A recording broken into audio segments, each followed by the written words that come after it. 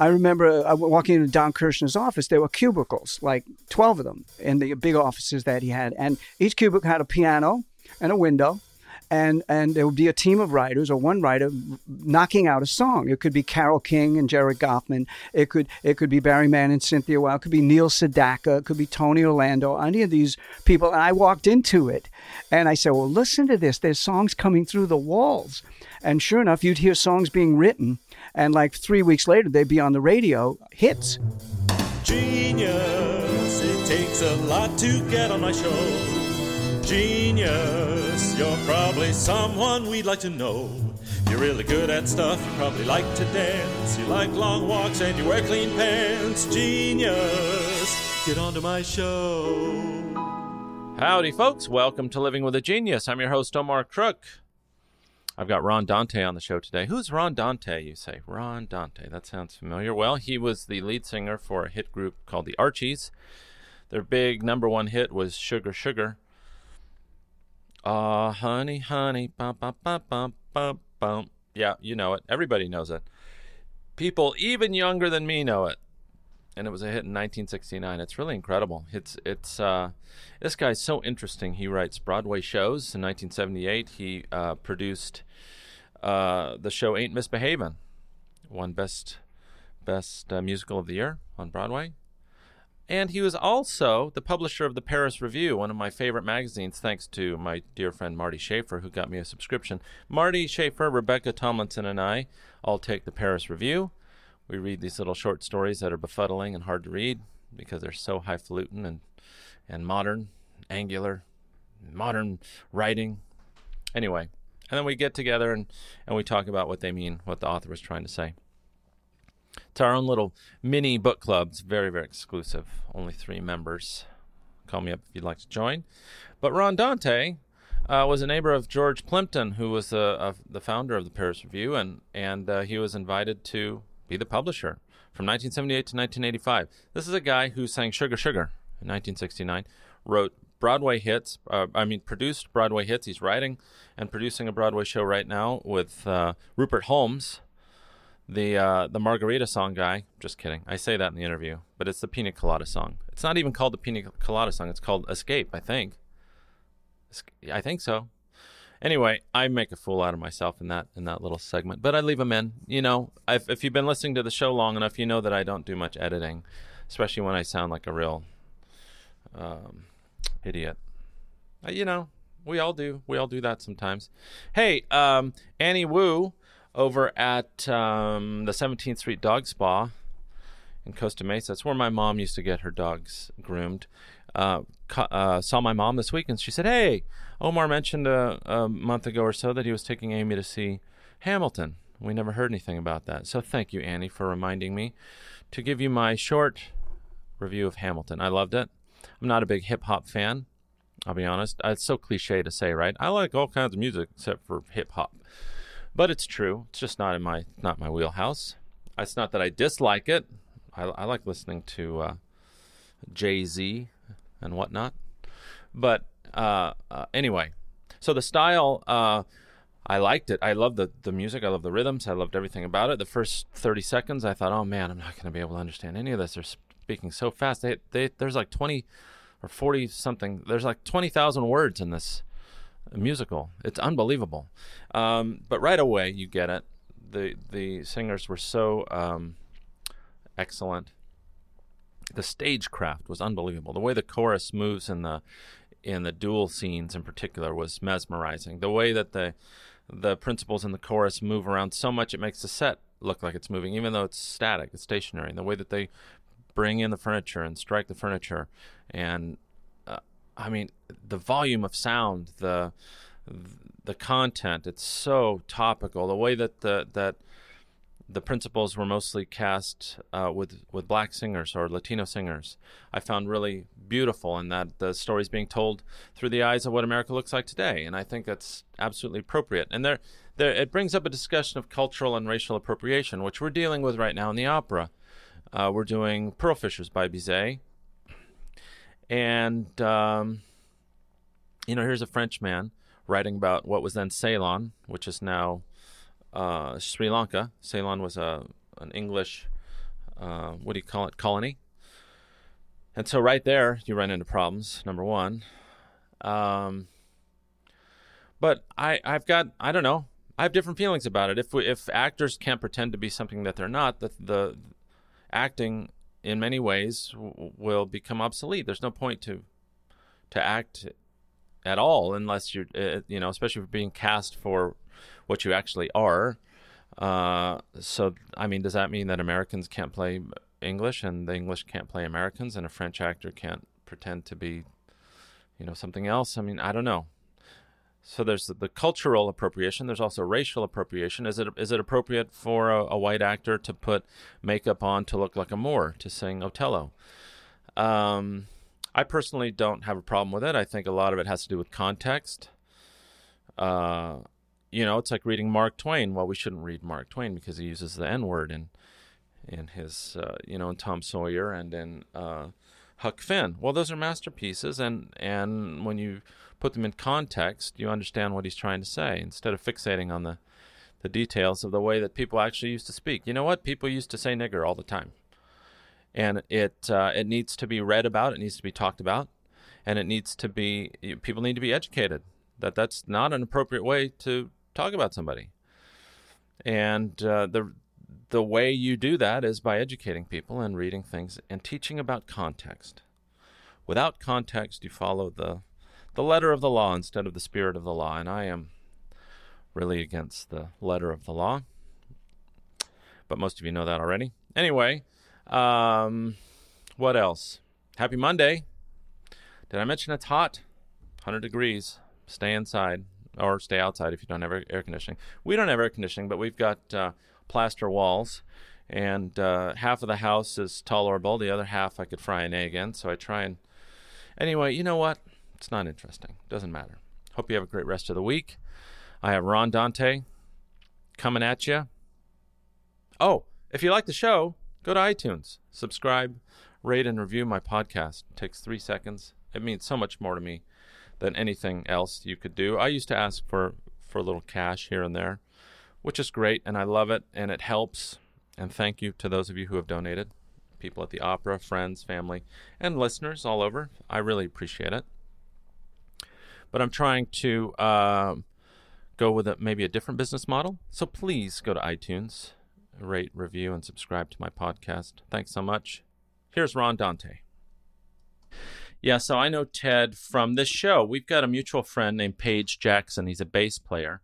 I've heard him speak of Paige. Yeah, Paige is a lovely, really great friend of mine and a very talented musician. And he worked with Ted quite a bit, and my friends like the show just beyond belief. I can't believe that people actually listen to it.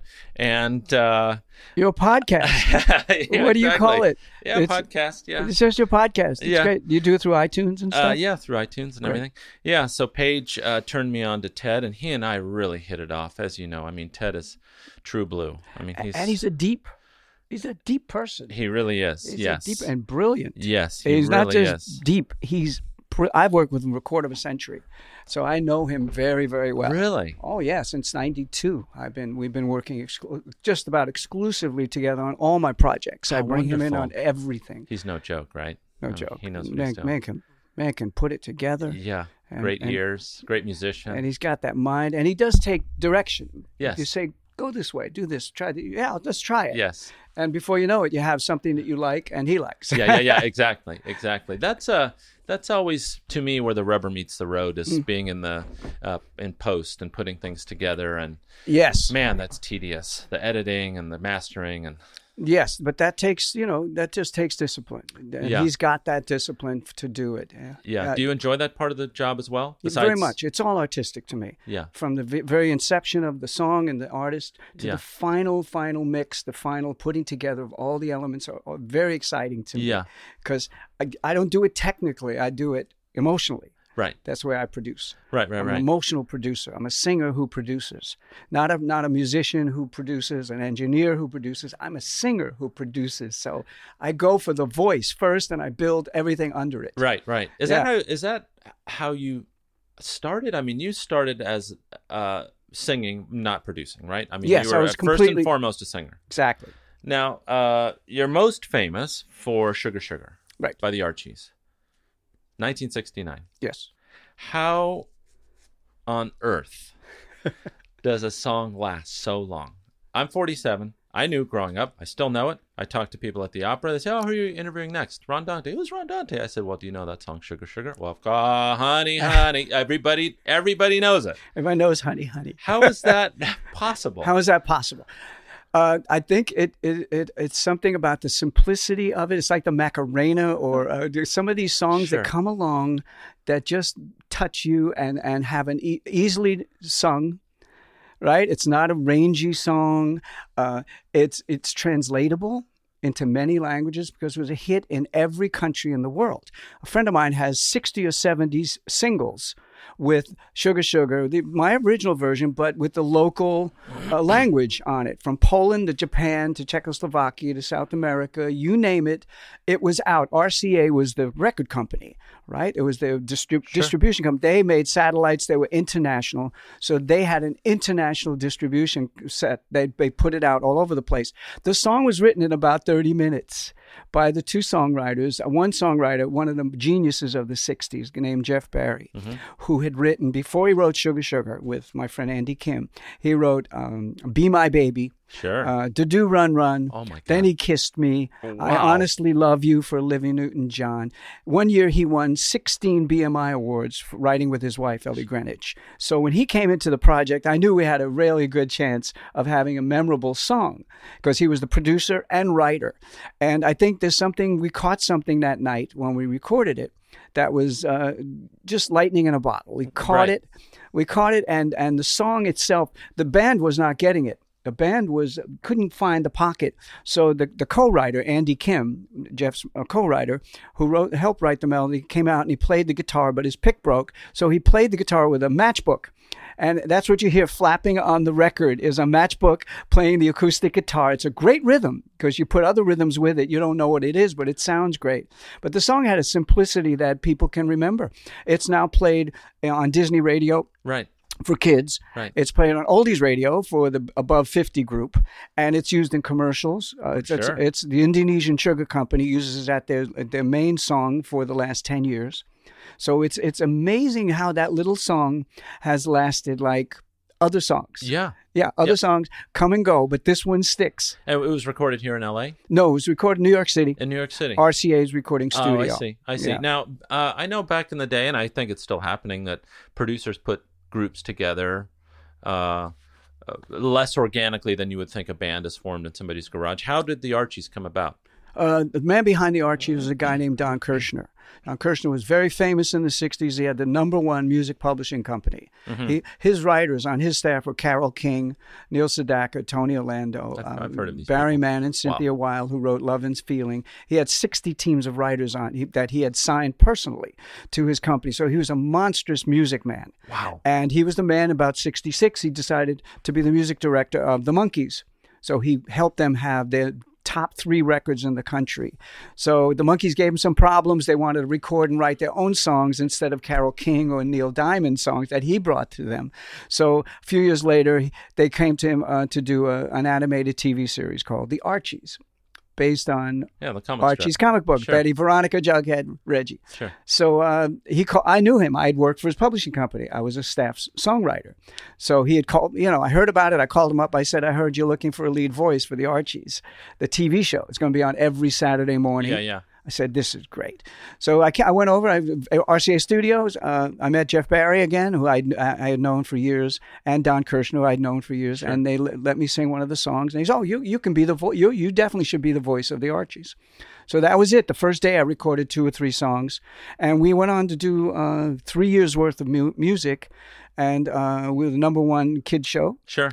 And the music that came out of it took on a life of its own. Because people in Europe never saw the TV show, but they loved the music. So it seems like there was a new paradigm being born with the cross-promotion, television, product placement, and ancillary products like dolls and games and things. It seems like that was kind of at the forefront of that. Yes, Don Kirshner started it with the Monkees, big time. And when we did the Archies, he made sure we were on the back of Sugar Crisp serial, which you could cut out a plastic record, a cardboard record, and play it. There were 10 million boxes put out that year. 10 million. So some kids in 1969, it was the first rock and roll they ever heard because they cut the little record out, the cardboard record, Sure. put it on their record player, and it would actually play. And it would play for like 30 times. But that's the way, and there were 2 songs on each box. And that was Don had, of course, they did lunch boxes and Sure. games and puppets. Well, I have them in my, It's my your- mom your kept them all. retirement plan. Yeah. Wow, that's amazing. Yeah. So I would imagine that period of your life in the mid to late 60s, it seems like, I mean, tell me if I'm right. It seems like it was born out of that Brill building tradition of over the transom songwriting. Was that how it was? Were you just a big building full of songwriters churning out hits, or how does it? I mean, Yes, that doesn't happen anymore. Yeah, I don't think it doesn't. They don't have groups like that, Right. Where all the talent comes together, Right. and kind of competes against each other. Right. Because when I started out with Don Kirshner, it wasn't in the Brill building; it was right across the street, Right. a building called 1650, which was Brill Building 2, really, Right. because it had hundreds of managers, music publishers, record companies. There was even a studio in the basement Right. called Allegro. And I remember walking into Don Kirshner's office, there were cubicles, like 12 of them in the big offices that he had. And each cubicle had a piano and a window. And there would be a team of writers or one writer knocking out a song. It could be Carole King and Jared Goffman. It could be Barry Mann and Cynthia Weil. It could be Neil Sedaka. It could be Tony Orlando. Any of these people. And I walked into it and I said, well, listen to this. There's songs coming through the walls. And sure enough, you'd hear songs being written. And like 3 weeks later, they'd be on the radio, hits. So it was a magical time. And Don was a very smart man. He gave little advances to every writer he had. So they had every Friday, he made sure all his writers got paid. Not a ton, but it was an advance against royalties. And, so he shared royalties. oh, yeah, right away. Everybody got their royalties. It was a BMI thing. Broadcast Music was his company. So not that was the ASCAP. big change. I mean, that was the big change where songwriters were suddenly getting a piece of their own action, right? I mean, usually they were just employees. Yeah, well, like if you worked at IBM and you invented a computer, you're not going to get royalties on that computer. That's right. And that's how the music business used to be. It was kind of like, in those days, but this was very legit. It was Wow. very legitimate. Everybody got a piece and they got an advance on what they would make. So everybody was happy there. People were, and he would give you a budget for your demo, $125. you go in and you hire 3 demo musicians Yeah. and a singer. Yeah. In my case, I could sing, so I was making records at 16 and 17, and they were kind of fun, and it was a learning experience. But that kind of thing will never come again. Where there's it's like a university Right. of songwriters and aspiring producers, because I learned my production techniques at the knee of some of the greatest producers in the world. I got to work with Quincy or Phil Spector. I did some backgrounds for him, or Jeff Barry, who produced Neil Diamond at the time. Sure. So I would watch and I'd listen. I'd be the background singer. Sure. So I could just sit in the booth and work. The only place that I know of that still operates in that way is Hans Zimmer, Remote Control Studios, where it's just building after building of Really? writers. Really smart. And he kind of pits them against each other, and he says there are so many cues in this next Star Wars picture, whatever he's working on, and Here it is. And here it is. Go to it. And it's really interesting. And what he a does the smart same. guy. And he makes, he gives royalties, and the whole thing. It's a very Why not? similar. There's a big enough pie for everybody. Yeah, it's a very similar You don't have to situation. be greedy in this business. Right. Now, you grew up in New York, is that right? I'm a New York boy, yeah. Were your parents musicians? Nope. My Okay, father. so you're yeah. saying you're writing songs at 16, 17, 18 years old. How did that happen? Well, I just, when I was about 12, I fell out of a tree playing guitars and busted my arm up really badly, my wrist especially. And the doctor said, it's going to be stiff the rest of your life if you don't move that wrist constantly. You should squeeze a ball or something. And I said, how about an instrument? Yeah. And my dad liked the idea, and I liked the idea. Elvis was my idol at the time. The Everly Brothers were my idol at the time. They played guitar and sang. So my dad bought me a little guitar, and we plugged it into a Webcore tape recorder, and we used that as the speaker. And I started writing songs at 14. Just a by couple ear. of years later, about a year later, I was starting to write songs. I formed a little group called the Persuaders, the Persuaders, if you didn't like our music, we persuaded you to like our music. We played CYO centers and the tri-state area, and it was a great thing. I had a live group. I mean, did you just learn by ear? Yeah, I took lessons for about a year, guitar lessons. I see. Yeah, and I could always sing. I sang from when I was 6 years old. I started to imitate a guy named Johnny Ray, who was very famous in the 50s, early 50s, my dad's favorite singer. And he had a thing called Cry and The Little White Cloud That Cried. That was his hit single. And I learned both of those at 6 years old. But it took me till 12 to really start to sing when I got that guitar in my hand. Yeah. All of a sudden, I had a band in my hand. Unbelievable. Yeah. And you were gigging when you were in high school. I was gigging when I was in high school. In fact, the first gig I did, I busted my leg. I was always breaking something. What? I broke my leg the night before the gig. They put a full cast on my leg, and I went on stage with the cast on. I said, "You're not going to stop me from my first gig." And you've never lost the desire to do that. You're still performing. I perform because I love to sing. I'm basically a singer at heart. I love to use my voice. I love to do backgrounds and create harmonies. Sure. And I listen to other backgrounds that are done today, yesterday, and tomorrow. I'm learning. Yeah. I keep learning, and there's always something new to learn. Sure. Even if it's just you don't start the ahs in the chorus till the second beat. Somebody just showed me that. Don't start it on the downbeat. Start it on the second beat. It's more effective sometimes. Right. Sure. Little simple things. Yeah. So you're in high school. You're writing music. You're gigging. Tell me about the day before Sugar Sugar came out and the day after. Oh, that's a great question. The day before, I was a commercial singer. I was singing commercials in New York City, doing jingle singer. Mm-hmm. Jingles. I sang jingles right and left. And I was doing pretty well. Not great, but pretty well. A couple of jingles a day. Because I knew all the jingle houses in New York City. They knew my tenor and my falsetto. I was one of the few guys who could do the Beach Boys and Frankie Valli and Lou Christie's high falsettos. So they liked me for that. I was a tenor like you. Mm-hmm. And that day before I was singing commercials, the day after Sugar Sugar came out and when we'd hit the charts, we knew something was happening. But I remember a few weeks later, I went to buy the nighttime Billboard that comes out on a Sunday night, Billboard magazine, so you know what's going to happen on Monday. And I opened Billboard, and it was #1. And I said, this is my first #1 record as a singer. I don't care. My name's not on it. It's me. It's getting played once an hour in every city in the world. So my jingle career went crazy.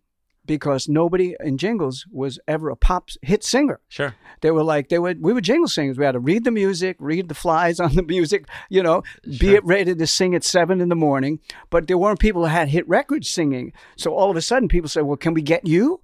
And I said, yeah, I'm a jingle singer. I just happened to do this project for Don Kirshner. Yeah. And it took off. And you wouldn't believe the amount of work that came in for jingles. Even if I was just singing in the background, they like to have me in the background when they could tell the client in the booth, see that fella on the end singing? He's the singer of Sugar Sugar. That people get crazy. Yeah. Yeah. And then you had to make a choice at some point, all right? I mean, you weren't singing jingles for much longer, were you? I mean, you had to have gone on tour and put that show together. No, there was no touring. Really? The group was an anonymous group. It was a cartoon group. The deal was that I would stay anonymous for a few years and sing for the Archies, which was a cartoon. When Sugar Sugar went #1, they played it on the Ed Sullivan Show. Ed Sullivan introduced the cartoon, and there was the cartoon singing Sugar Sugar on the Ed Sullivan Show. So it was fine with me. I was always a background singer. I just did it for the work. I just wanted to sing, write, and produce. That was my aim in life. And so everything worked. So I continued to do jingles all through the Archies hits. I actually had another hit at the same exact time by another group. I was a group called the Cufflinks, and we had a hit called Tracy. Tracy, a lot of girls are named Tracy now. They're little in their 40s. But Tracy came out under the Cufflinks. It was top 10 and #9 when Sugar Sugar was #1. So I had 2 records in the top 10 that nobody knew who I was, but I knew. And that didn't bother you? Didn't bother me at all. The limelight was never your bag? I didn't. I wanted the work. It was not an ego trip. I wanted to do it because I wanted to be able to use my instrument. How is that possible? There are many people like that. What? There aren't many people like that. I mean, Well, I don't know. It's just my upbringing. Huh. It's a feeling of it's the group made it happen. yeah. You know, the people that wrote the song, the people that played the Yeah. song, the people that promoted it. Everybody pulled together. I am not the one and only that did it. There were many hands in that pie to make it happen, and a lot of luck. Mm-hmm. A lot of luck, and I was always grateful. I'm a grateful guy to be able to use my instrument and whatever I can do. And now you're out touring. Before we started the interview, Yes. you were telling me that you had just gotten back. Tell me about the tour that you just returned I from. just did a tour all summer from June to late August called the Happy Together Show. Happy Together Tour. It's with the Turtles, who their big hit was called Happy Together. And they do 5 acts, 6 acts every summer, and they tour about 50 cities. And they asked me this year to be one of the acts. And the Turtles put the tour together? Yes, It's, Turtles put it together. They're on the tour. Everybody gets about 25 minutes. And on the tour with me was the Association, the Box Tops doing The Letter, one big hit for them, the Cowsills doing The Rain, the Park, and other things. Three Dog Nights, Chuck Nygren was on the thing singing all his Three Dog Night hits. Oh, Sure. boy, did Yeah. he sound great. He brought the house down every night. So we hit all those cities, and we sold out every city. We played the Pacific Amphitheater down in Anaheim. Sure. Over 10,000 people showed up. And they knew every word to every song, and they sang along with everything. And it was the most glorious tour in the world. It was rough because, I was younger when I used to do these tours. But, Yeah, we were talking. I mean, I used to do some touring when I was in college, and I mean, you wake up not knowing what town you're in. You look for a Starbucks because it's the only thing that's the same, or 7-Eleven, or it's really exhausting. And you look fresh as can be. Well, I've gotten some rest since I've been home. I've been to a few places, but I'm still going out for a few more gigs. I got to go to Tennessee next week, and I've got to go to Syracuse the week after to do a Christmas show. So you're really out there working. I'm out there working. There's still a demand for this music, and I still sing it in the same keys. I have That's actually was one of my questions. You really do? I sing everything in the same key. I'm very fortunate that I didn't smoke. I didn't abuse my voice, so my vocal cords are there when I need them. That's amazing. Yeah. And also, I'm looking at these posters, which we've also talked about. I'm sitting across from 5 posters of Broadway shows. And I did some research on you and the Archies, and I didn't know that you were a producer of Broadway. Yes, shows. The funny thing is, I worked where I worked in New York City was the Brill Building area, Tin Pan Alley, but it was the theater area. Mm-hmm. So I would see all the shows. I'd get in for a cheap ticket, and I'd see the great shows that are on Broadway. So I always had an interest in theater, especially musicals. Sure. It was just really thrilled me to hear a live orchestra and somebody sing in Fiddler on the Roof or West Side Story or Funny King and Girl. I, sure. It's just a thrill, Yeah, right? to see Yul Brynner jump around, forget it. It's a once in a lifetime Right. to see him do that, King and I. Right. So I always wanted something to do with it. So at 22 years old, a friend of mine, an orchestrator named Ram Frangipani, said he's been brought in to write the orchestrations for a show based on Billy Budd, the novella. Sure. And they need a music writer to write the songs for it. So I went to people and I said, I'll do it. And they said, great, you're the composer. So I wrote like 2 dozen songs, and we got a director, we got a stage. We were at the Billy Rose Theater. We opened at the Billy Rose Theater. I personally helped with backers auditions raise about $600,000. And you were 22 years old? 22 years old, and I wrote my first Broadway musical. I didn't know my ass from my elbow when I was 22 years old. Well, I had already been in the business 6 years. Right. I was an old hand, right? I thought I was like a senior citizen of the music business. But the show flopped. Nobody wanted a rock musical based on Billy Budd. Okay, there was already a beautiful opera that was written, of course. Benjamin Britten. Yeah, Benjamin Britten's opera. So I was compared to Benjamin Britten's opera. Yeah. And I had to lose. It's tough to make a happy ending out of that one too. Right. It was a rock musical in the days of Hair. Sure. Rock band, but it was beautifully done, choreographed beautifully. Jerome Robbins came in and tinkered with some of the dancers because Grover Dale was our choreography, and he was close. He had been in West Side Story, this choreographer. So we had some great people. So that really, I was bitten by the bug to get back into Broadway. So years later, I was at a party with a friend of mine named James Lipton, who does the Actors Studio. Sure. And he says to me, I've got this new show. called The Mighty Gents, written by a wonderful writer. It's a drama this time. I said, oh, it's a drama. I said, let me read it. I read it. He said, we need a partner. It'll be the Schuberts, you, and me. And I said, I'm in. Yeah. And that was my first show. You had me at the Schuberts. That's right. That's right. They had me at the Schuberts. I said, this is a partner I want. Right. So we did it. The show ran. It got some good reviews, not great reviews, so it closed. Yeah. But the next thing, about a few months later, Jim Lipton came to me and said, there's a show at the Manhattan Theater Club in New York City called Ain't Misbehavin'. Yeah. Now, were you just a money partner in Mighty Gents, or did you have some hand in writing any of the music or anything like that? No, it was just a partner. Producer. Yeah, I put the money up. Despite the first thing that you did being a flop, and you see the kind of money you can lose, Big money.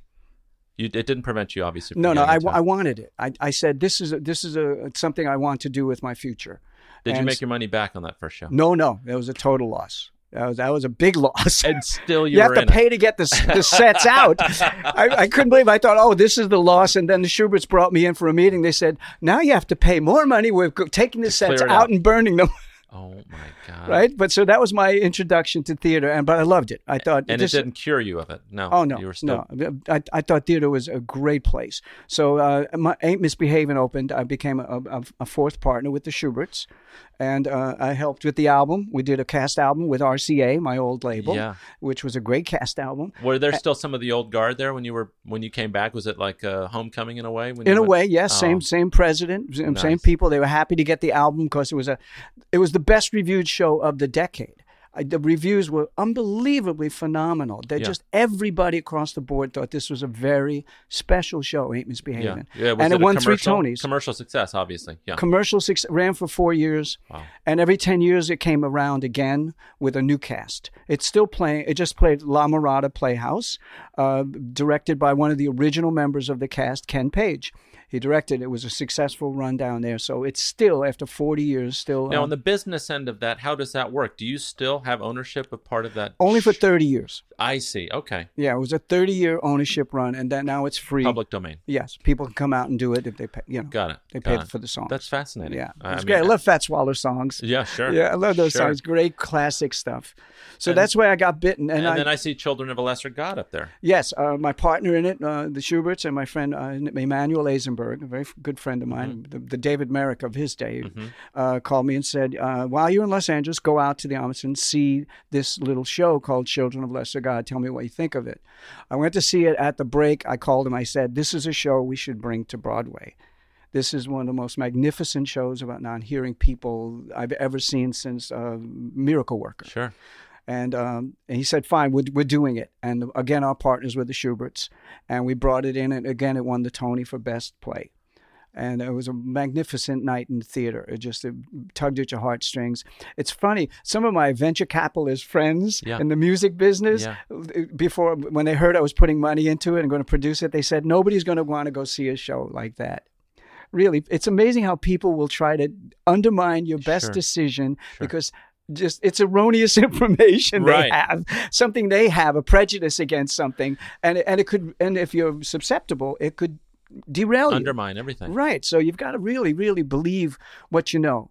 And know that it personally you like it, and if it fails or succeeds, you've done something you really care about. And that was Children. I love Children of Lesser God. And did it do well?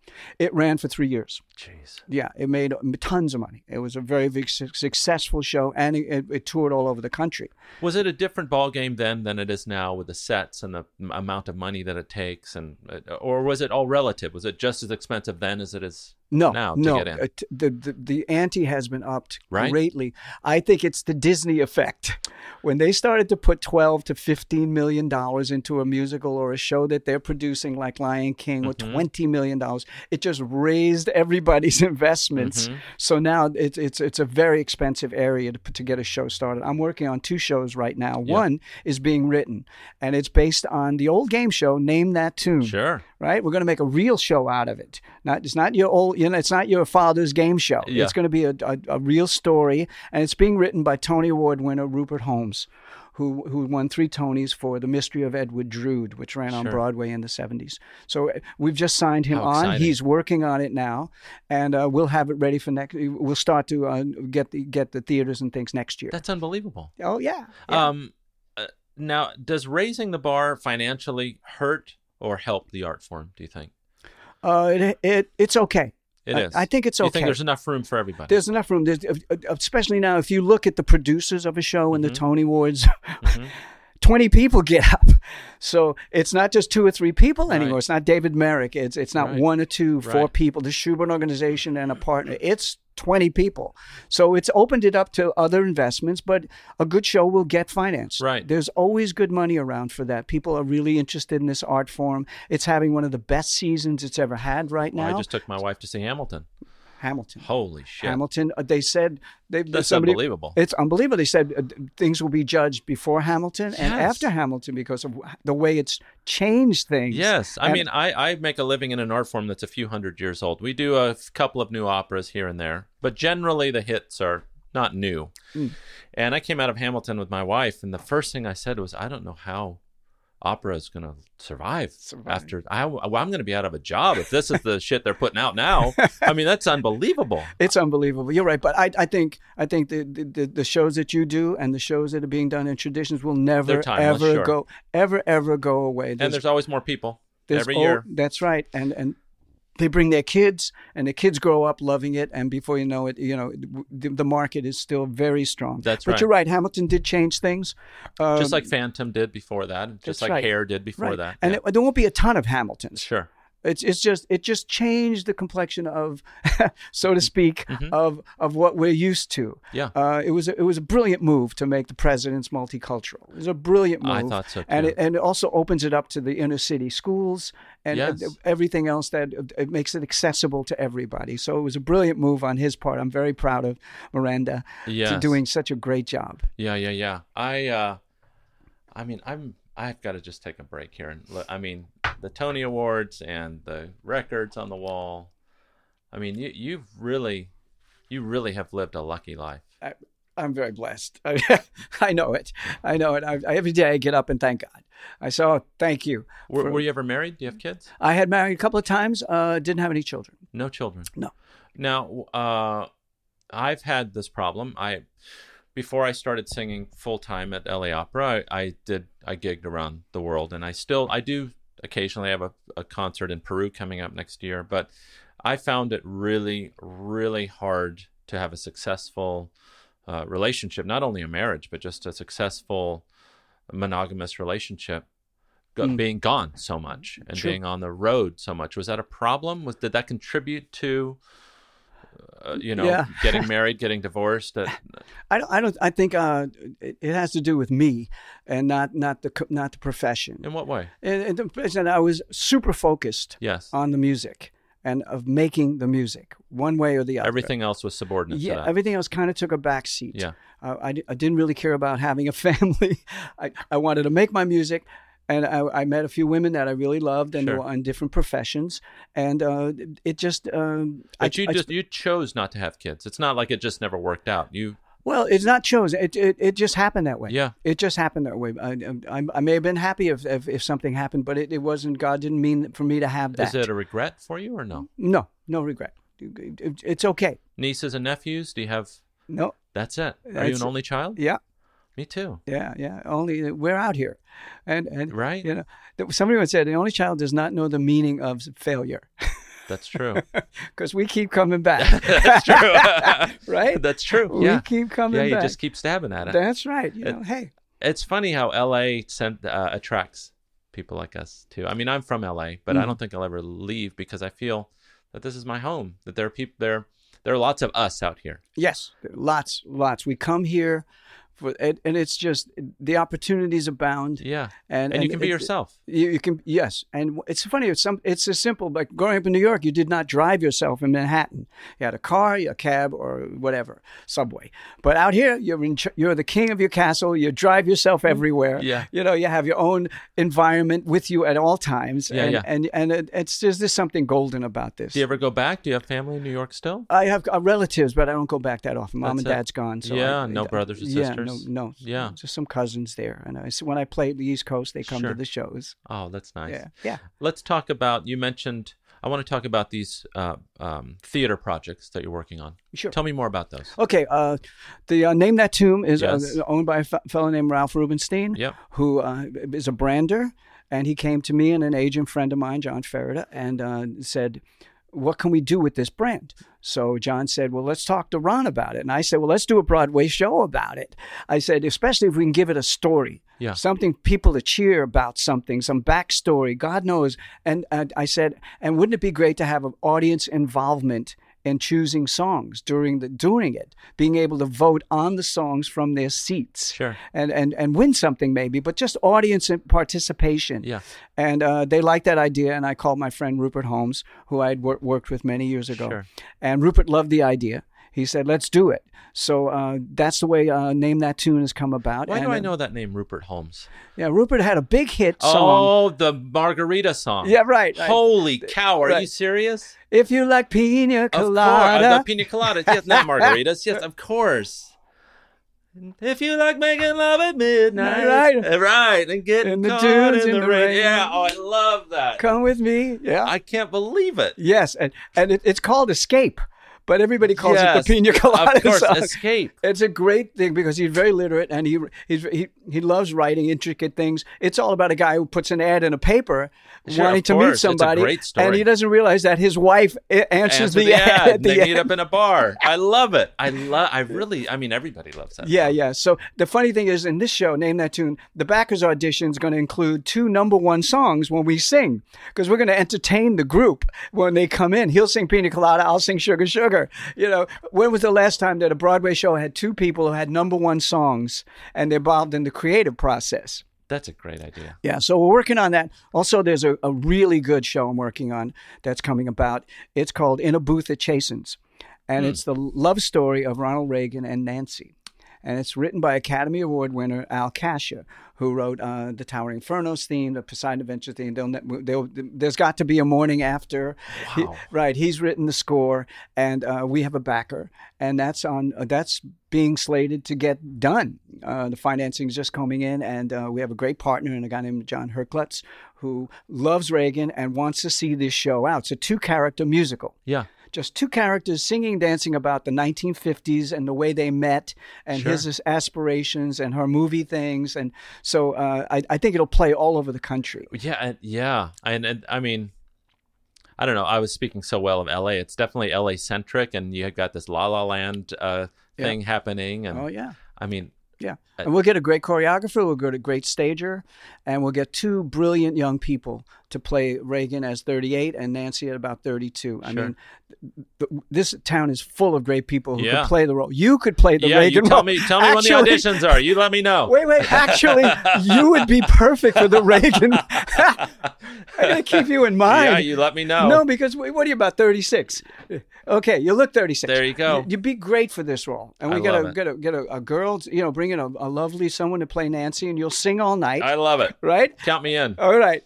That's fantastic. I like it, Omar. Yeah. Ron, thanks for being on the show. You were a great guest. I'm so happy to meet you. I want to thank Ted as well. Thank you. Ted Perlman would put us together. Yeah. And next time we'll talk about my Manilow records. Oh, actually, let's talk about it now. Okay. I want to talk about that now. Yeah, okay. I mean, Okay. Yeah.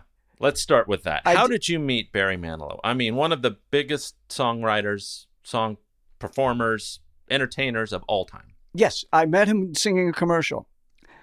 See, jingles bring things to you. Commercials. I was singing a commercial for a Pepsi product, and the writer of the jingle was this fella, Barry Manilow.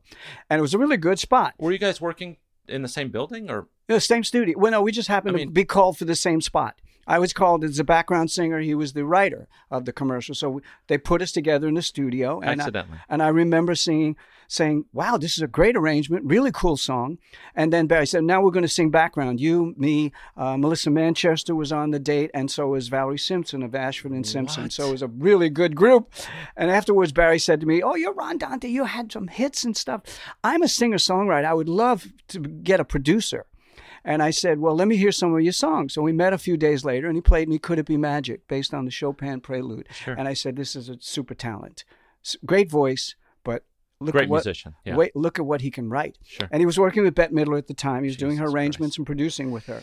But he wanted to be a soloist. Sure. So I took him in the studio a few weeks later, and we did 4 sides.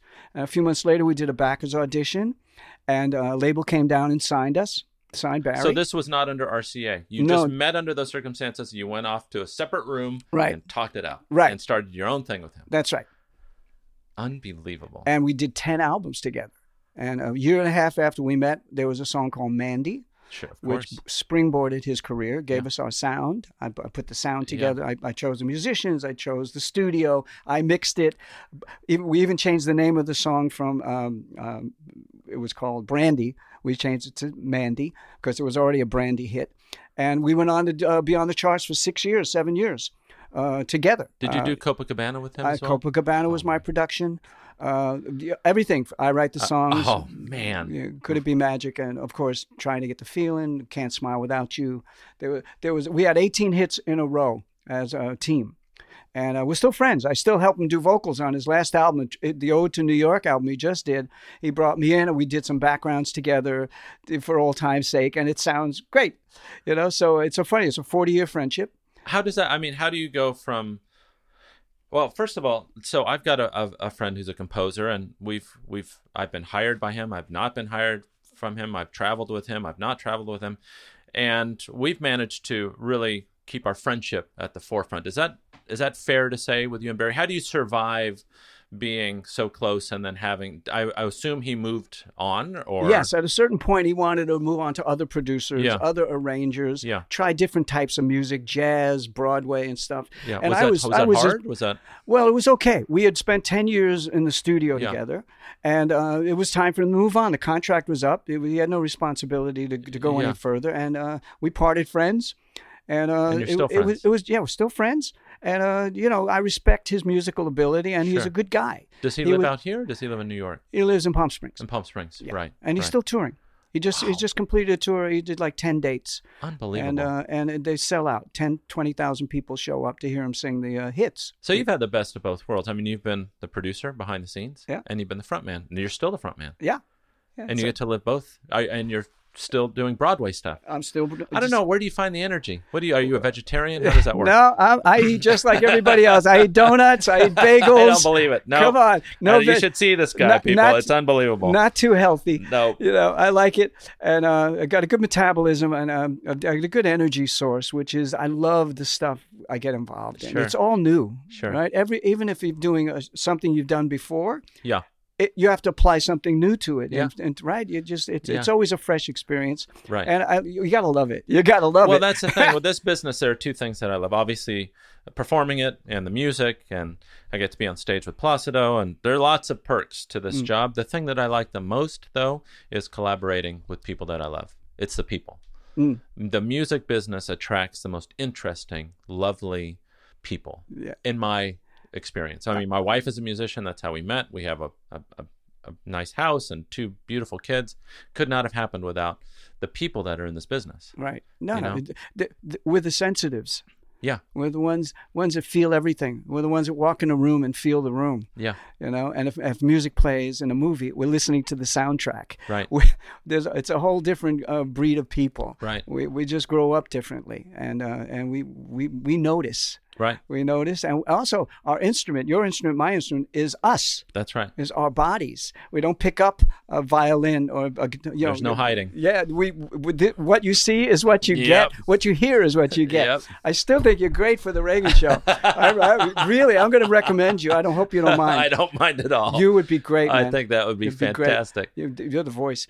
This is great. If you, I mean, you've had a 55-year career. At least. Right. One word of advice to all the young, aspiring musicians out there. One word. What would you? One phrase. One phrase. Yeah. That's, it's rough. The things have changed so much. There's so much competition. I would just think, be honest with yourself. Do you have it? Do you not have it? Don't fool yourself. If you have it, never let go. Something like that. I love it, Ron. Yeah. Thanks for being on the show. Hey, it was great. Great meeting you. I think this was very auspicious that we met because I mean it. You're the right height. You're the right look. You could play Reagan. Sure, I could. Right? Sing for Reagan. Sure, I could. Oh, man. I'm going to recommend you when we get around to casting. I'm going to say, we got to get Omar. You got it. He's good. And who else are we going to get? Maybe you know some nice girls. That's that right. can sing. Look like Nancy. Yeah. Thanks, Ron. Well, there you have it, folks. The talented, hardworking, and charming Ron Dante. Thanks for being on my show, Ron. Gosh, I love talking to people who have excelled in different parts of their career, and this guy really takes the cake. I really enjoyed our chat. And yes, I would love to play Ronald Reagan in your new musical that you're collaborating on with Rupert Holmes. God, can you imagine? Rupert, if you're listening, please get in touch with me. I would love to have you on the show. We have so much to talk about. We could just talk about what you're working on now, and that would be a terrifically fascinating chat. So please do get in touch.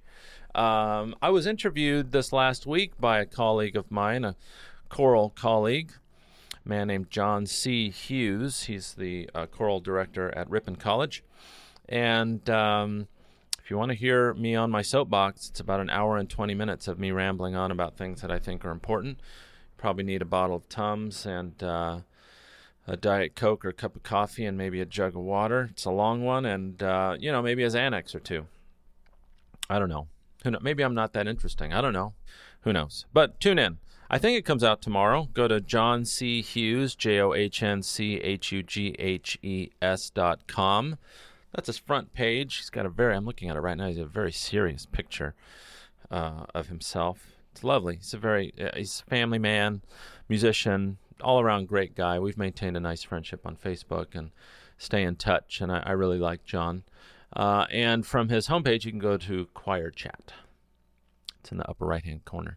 Check it out tomorrow. I don't know if it's tomorrow or not, but visit his site. Lots of great content, especially if you're in the choral world. Anyway, blah, blah, blah. Happy Monday, everybody. Enjoy the rest of your week. Thank you all for listening. If you enjoy the show, please go to iTunes and rate, review, and subscribe to my podcast. It would mean the world to me. Remember to always be kind to one another. And until next time. You like long walks and you wear clean pants. Genius. Get onto my show.